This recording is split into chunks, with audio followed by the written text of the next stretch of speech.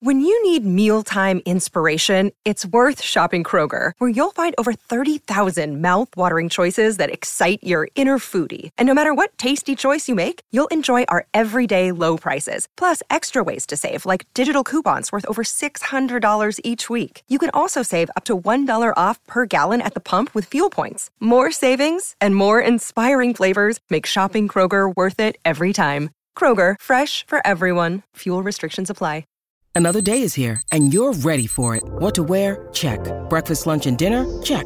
Planning for what's next and how to save for it? That's where Bank of America can help. For your financial to-dos, Bank of America has experts ready to help get you closer to your goals. Get started at one of our local financial centers or 24/7 in our mobile banking app. Find a location near you at bankofamerica.com/talktous. What would you like the power to do? Mobile banking requires downloading the app and is only available for select devices. Message and data rates may apply. Bank of America N.A., member FDIC.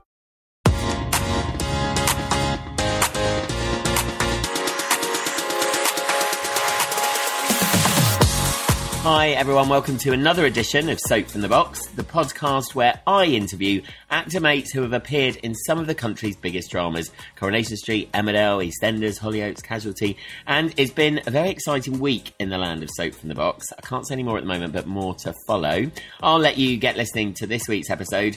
This actress was part of the most probably important storyline I've ever tackled as a director in soap, and we talk about that and lots more today. So sit back, get a cup of tea or a glass of wine if it's not too early, and enjoy.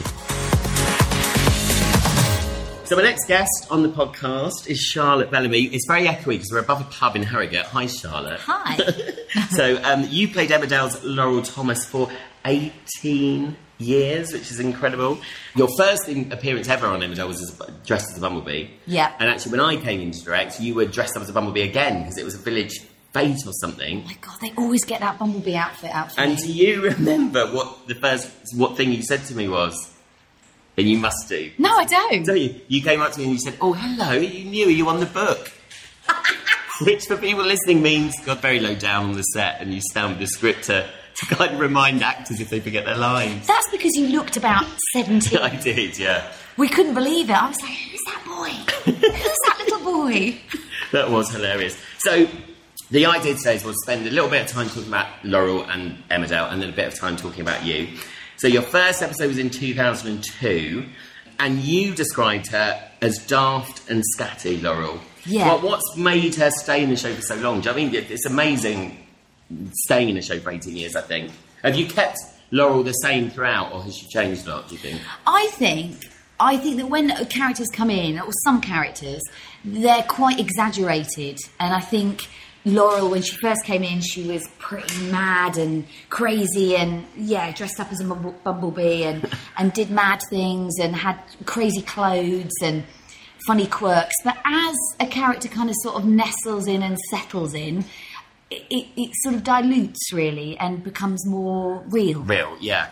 And I think that's the thing, isn't it? It's longevity. I've talked about this a lot with other people. It's you can't stay the same thing the whole time because otherwise it wouldn't work, would it? I mean, it's very unreal in the fact that you can have affairs and murder people and stuff, but it kind of has to be like that in soap, doesn't it? To stay in.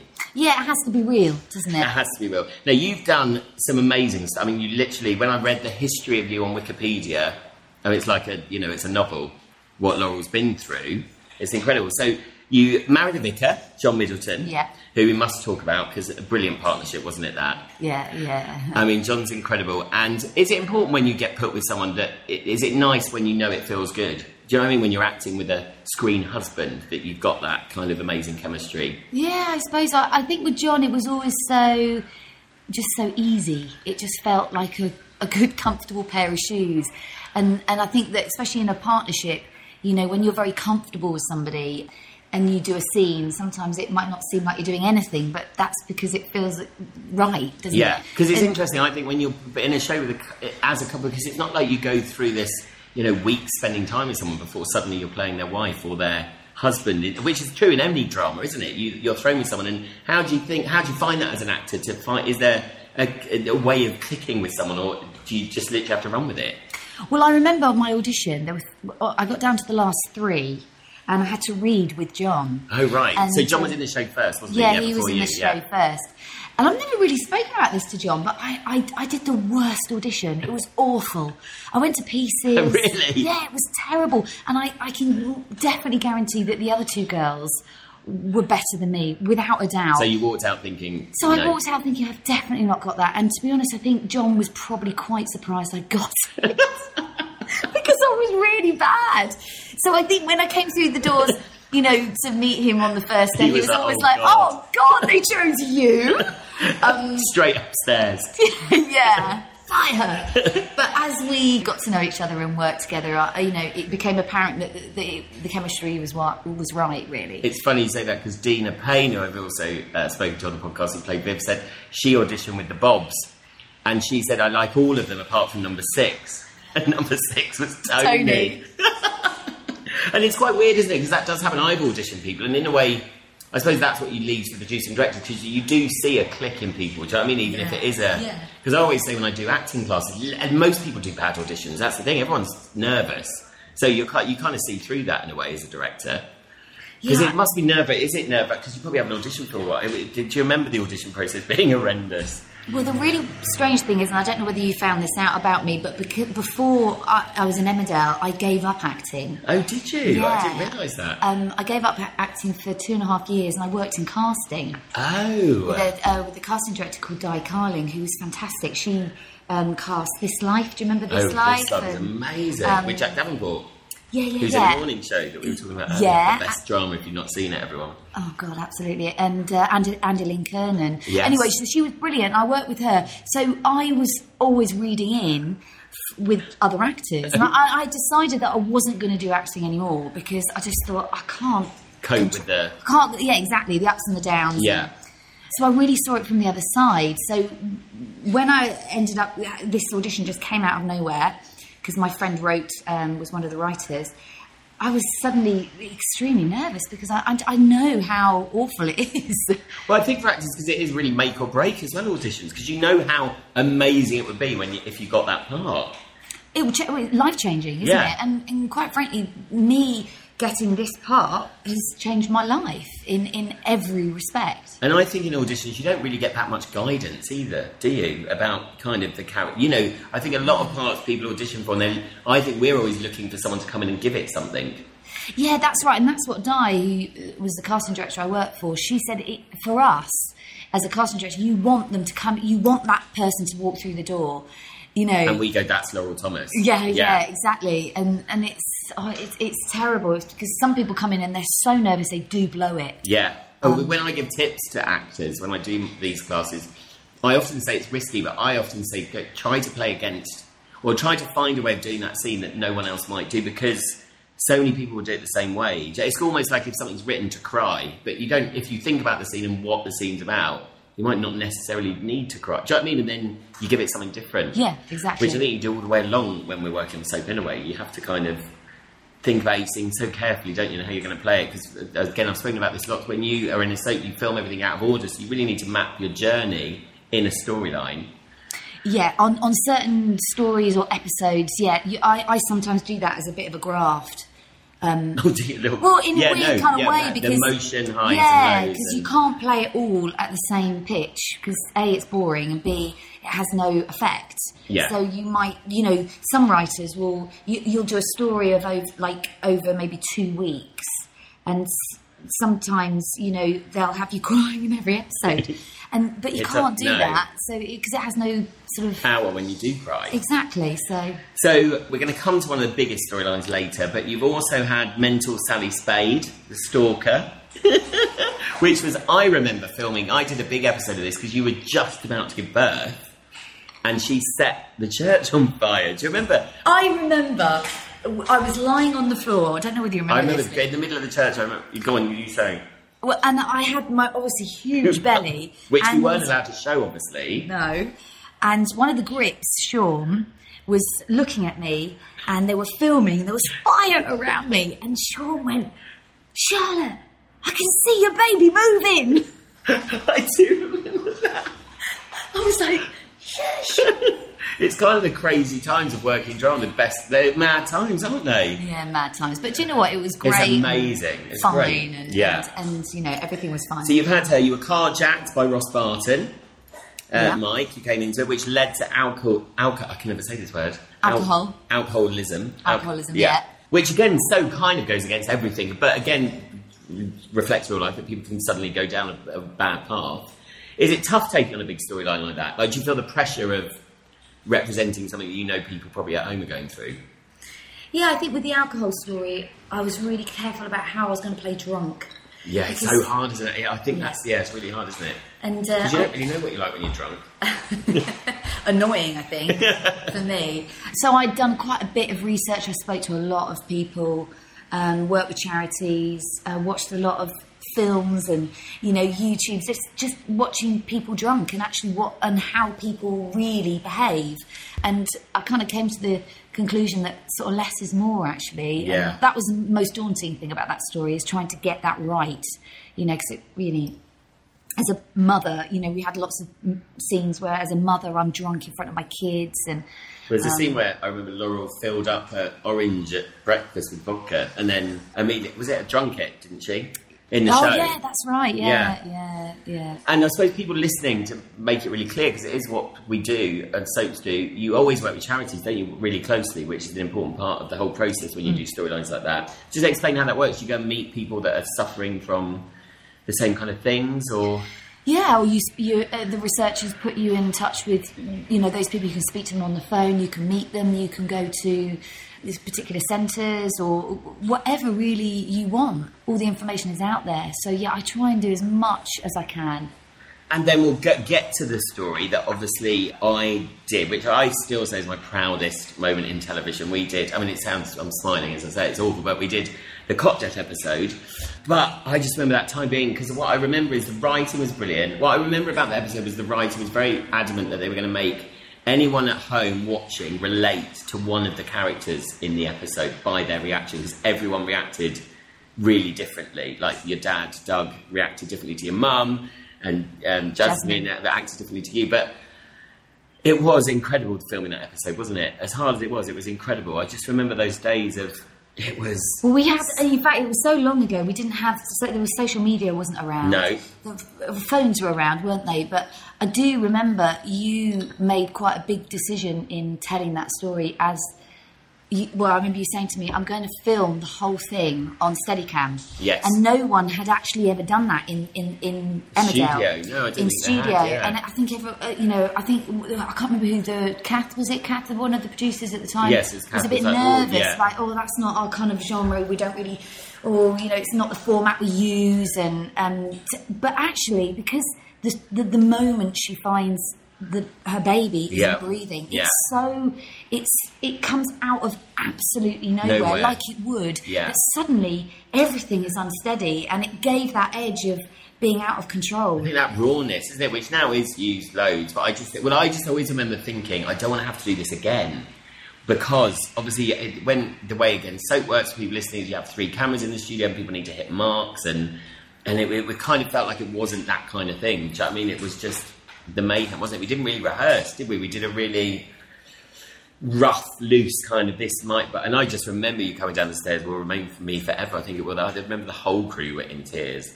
How do you prepare for something like that? I mean, that is... Because as an actor, obviously you're separated from the real you, but sometimes you have to relate it back to you. Do you know what I mean? If that was to happen to me, do you think things like that when you do a storyline? Yeah, I mean, I can put things into certain boxes. I mean, my middle child I just had a baby, and my middle child, it was the same age as the baby in the show that died. So that was pretty hard. And you do have to sometimes go to quite dark places. But you just get in the zone, don't you? And again, doing it once is always the best. Because you only have to give that once. Because it does take it out. You must... I think we all took that home with us every night, that storyline, because we knew what we were doing was so important. Again, what you're doing is so important. Yeah, and I remember. Do you remember the doll we used? Yeah, it was. It's the first time I think they'd used one like that as well. Yeah, wasn't it? A real life doll, which is like a real life baby. It has limbs. All the way when you hold it, it's exactly like a baby would be. It would fall like a baby. And I said, I don't want to hold this baby until the take. Because I'd never really held it. No, and when I held it, It was like I was holding a dead baby. I know, it makes my hair stand on end now, doesn't it? Because it was cold. And that's talking to mothers that had been through this, that's the one thing, holding a cold baby is not... Oh, you never forget that. And do you remember the reaction? Because it will always live with me for life, that there was one letter that a woman had written in saying they had suffered, their baby had died of cot death and they hadn't talked about it as a couple. And she sat down to watch it and made him watch it. And they spent all night crying and talking about it. Like, literally makes me get emotional. That's amazing, isn't it? Yeah, in fact, that was a lady that said that they just watched it. He didn't say anything, and then he just reached over and held her hand. And then they say, that's... I think when I first realised the power and the importance of soap, because unlike a film, unlike a drama that's on maybe for 2 parts or a film once, like a soap opera is in people's houses every night, so they live and breathe these characters, and they also see the process in, not real time, but they can really focus on it and live and breathe these stories with the characters they grow and love. I think that's so important what we do in soap, isn't it? That in that term.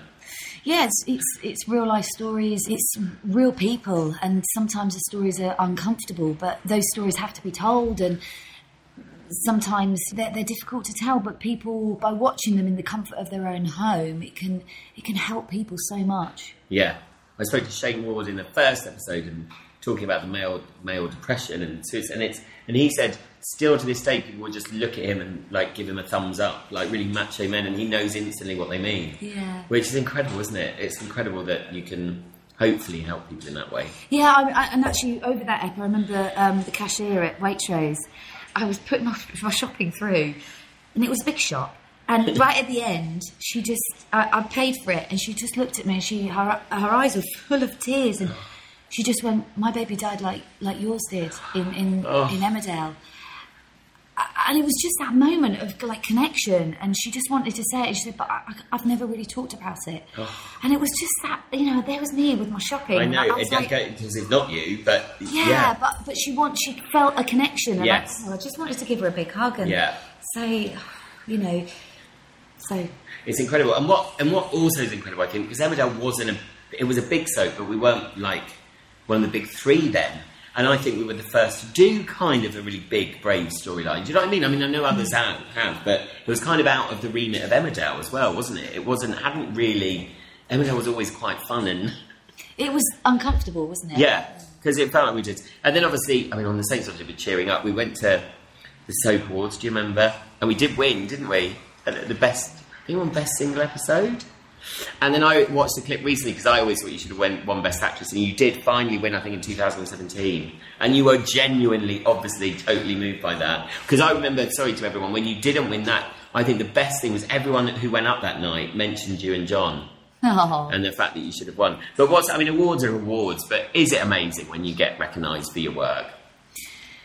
Oh, it's kind of like... it's a dream and it's a nightmare because it's a dream because you've won, but it's a nightmare because you've got to go up and make a speech. Yeah. Do you remember when we won the single episode? And I think you spoke to June Brown, and I knocked into John. John knocked into you, and we nearly sent June Brown flying down the stairs live. Yeah, can you imagine? Can you imagine? Getting rid of one of EastEnders' biggest actors. So no, that was amazing. That was a brilliant time. Now, also you had a great family because you had Duncan Preston playing your dad, Paula playing your mum, Jenna obviously playing Ashley's niece, who's gone on to amazing things. Like, what's it like when you know Duncan Preston's coming to play your dad? Oh, God. And Freddie, you can't remember Freddie. Freddie Jones, I Freddie know. Jones. We've been so lucky, haven't we? All of them are just legends, all of them. And I do remember when Jenna started, she was 19, and I remember doing a scene with Jenna, and I kept getting so distracted because she was so beautiful. I know, yes, she was. I was sort of looking at her thinking, how can you be so beautiful? I just kept forgetting my lines. but she's just lovely, isn't she? And it's amazing to watch someone fly, isn't it, when they leave? Isn't it? And she's such a lovely girl, so I wish her, all the best. Duncan, amazing. I've grown up watching Duncan. I know. Yeah, and you still watch those documentaries on, with Julie Walters and Victoria Wood. He's just brilliant, and I love Duncan. I get on really, really well with him. And then Freddie, I think, I just used to every scene here playing away. I don't know, there's there was just something in every word he said, wasn't there? Yeah, he was just rich, wasn't he? He was just, what he brings is just a wealth of richness, you know. He didn't have to do anything, and we were just so blessed to have him, you know. And then obviously recently, or not, well, quite recently, you've done John's big storyline when he left, another really serious, you know, story dealing with dementia with poor Laurel, for you. The end scene of that, but that must be quite hard, seeing someone you love working with in the show leave as well and go. Yeah, and that was quite a journey, because John knew about that story 2 years before. I know, yeah. You know, so he knew, even though it was an incredible story for him, he knew that there was only one ending. And at first, when we started it, his demise, as it were, it felt like we still had 2 years left, and then before you knew it, we were there. And his, you know, his dementia had got, obviously in the story, had got worse and worse and worse. And you know, it was really very moving. I think he played it beautifully. Oh, he was amazing, and I'd left by that point. But seeing him get, I mean, again, like you said, it's a blessing getting an amazing story and being so important. But then it's horrible because you know you're leaving the show. But what a high to go out on, and his singlet where that is now used in the Alzheimer's Society, and they play that episode to the families of people who have a family member who've been diagnosed, because it just sort of teaches people about how, you know, through the eyes of somebody with dementia, you know, how something like money in your hand, they might look at it and all they can see is just faceless coins. Yeah. Or a footwell getting into a car is the biggest, deepest hole. You know, it was beautifully written, wasn't it? It was brilliant. And then, and I love John. And then obviously you got with Mark in the show, Marlon. I mean, I knew you had. I always think, is it weird? Is it kind of like in real life leaving, you know, going on to an ex-partner? Do you kind of think? Do you sometimes get stories? You're like, I don't think I would. Do you know what I mean? That, you know, that you're with suddenly a new leading man. It's like, I feel like I'm cheating. Well, yeah, because you're suddenly eating lunch with somebody in the canteen new, you know. And you feel, because you're working with them, so you sort of end up having lunch with them. And then, I've been having lunch with quite a few people over the years. Because Laura did go a bit, when she was drinking lots, she was, I remember you woke up in a bed and you didn't even know whose bed you were in. I know, but... I suppose that's just the nature of it, isn't it? You get about. Yeah, of course. So that's Emmerdale. Oh, actually, I did have just a couple of funny, like, to see whether you know how much you know about Laurel. Name 3 jobs she's had. Cleaner. Yeah. Singogram. Yeah. Singogram. B. Singogram. And she works in the factory. Yeah, a packer, they call it online. A packer. You were a supervisor as well. Yeah, I was. Yeah. When Laurel sold her business to David, well, this is easy actually, which niece of Ashley did Laurel clash with? Oh, Jenna. Jenna, yeah. She was Ashley's niece, wasn't she? Yeah. Oh, was she? But hadn't she killed somebody by that point? I don't think she had killed, but no, I don't think she had quite by then. Because then Laurel went to... No, that was my last question actually. What punishment did Laurel get for perverting the course of justice when Yasmin ran away? Sally Spade. Sally Spade, and 40 hours of community service. Oh, God, yeah, picking litter. Yes. Poor Laurel. Oh, dear. Poor Laurel.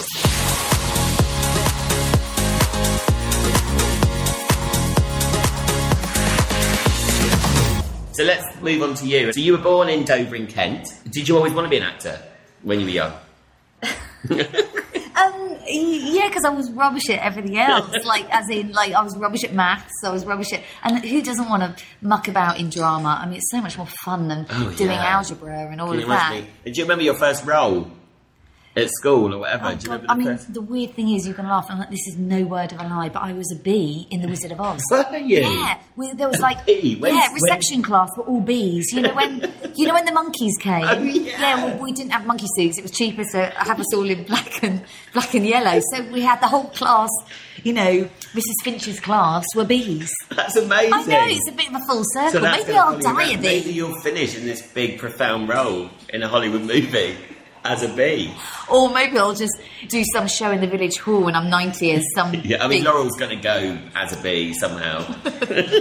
You attended Middlesex University, studying performing arts. How was that? Would you say to people listening to this who want to act, is going to drama school a good thing to do? I wanted to get a degree just in case I, wanted to teach. I suppose it was more of a backup. But I love university. I met my husband there. Did you? Yeah, Oh, right. and I look back on those days and I wouldn't change them for the world. And were you then, at that point, were you kind of thinking I'm going to be a leading lady or a character actress, or do you know what I mean? Did you kind of...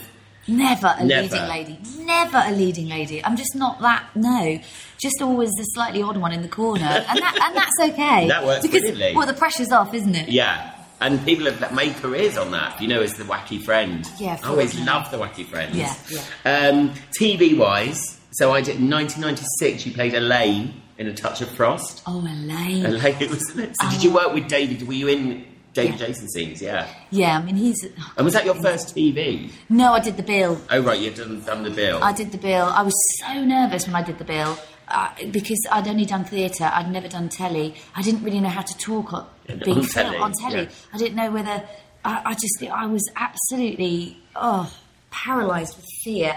So The Touch of Frost, I played the ugly friend. Oh, did you? And they thought that I'd killed or pushed whoever it was down the stairs.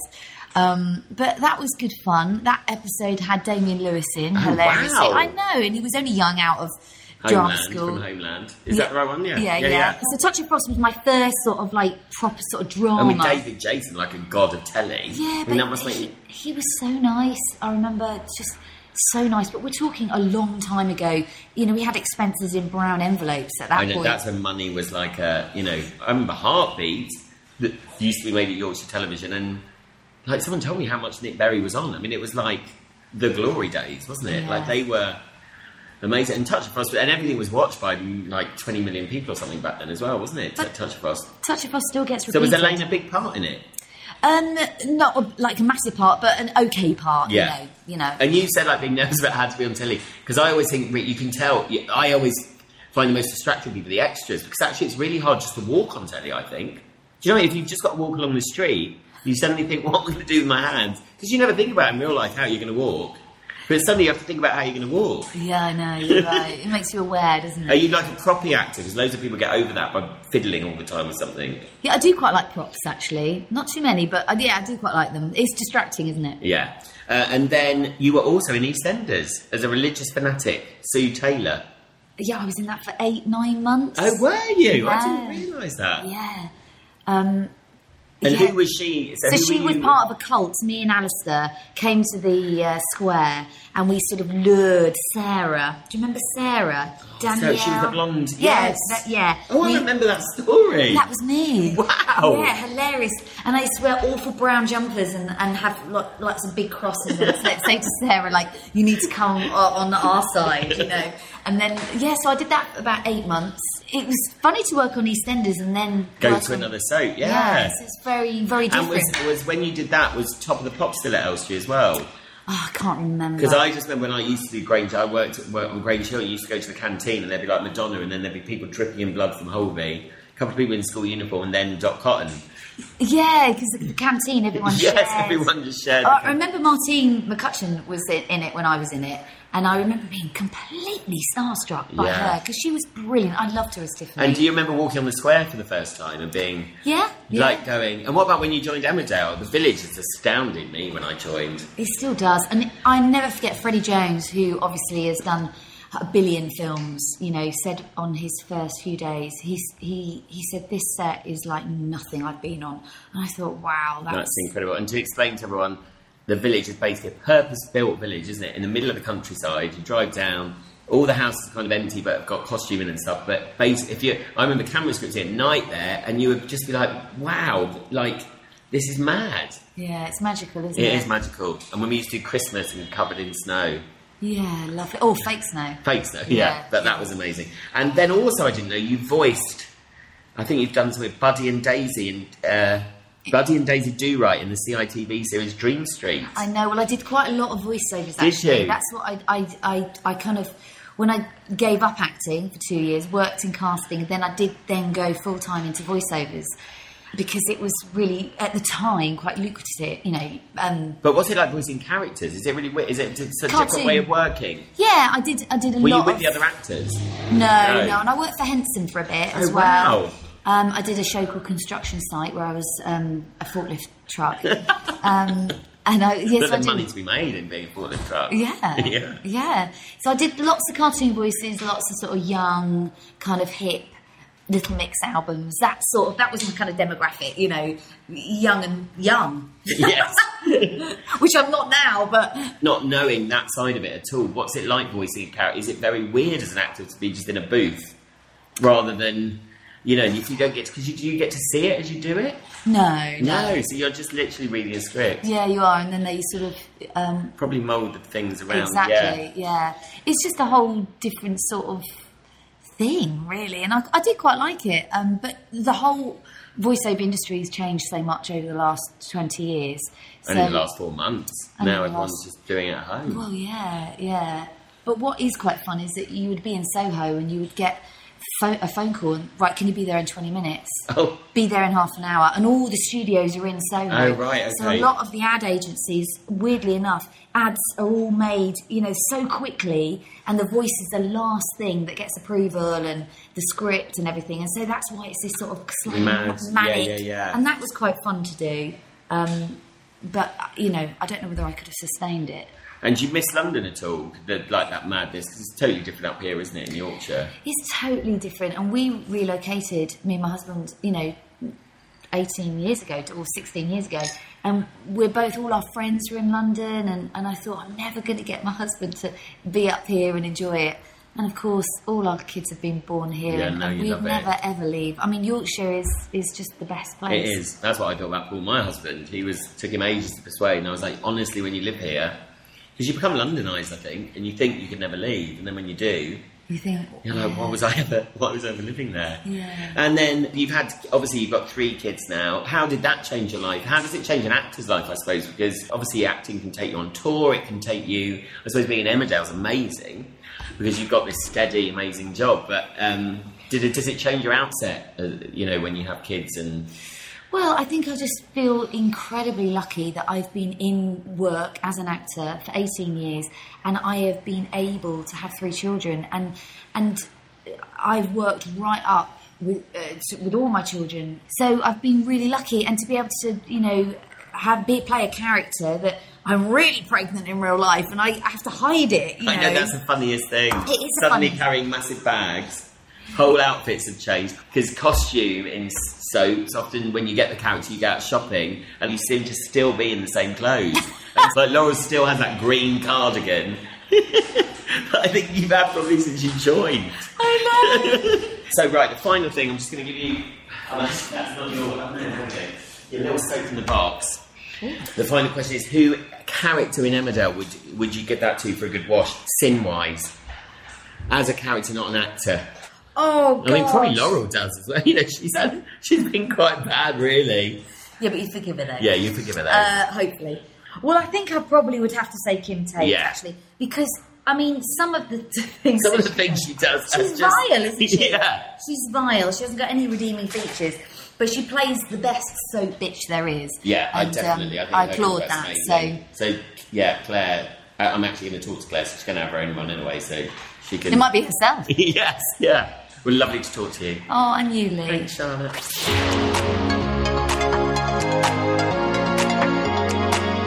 It seems almost another time when we were sat above that bar in Harrogate, but those times will be back.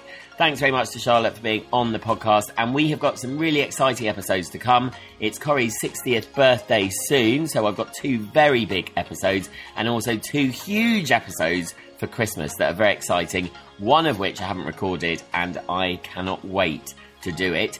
Catch up with me all week on social media at Soap From The Box on Instagram, Twitter and Facebook.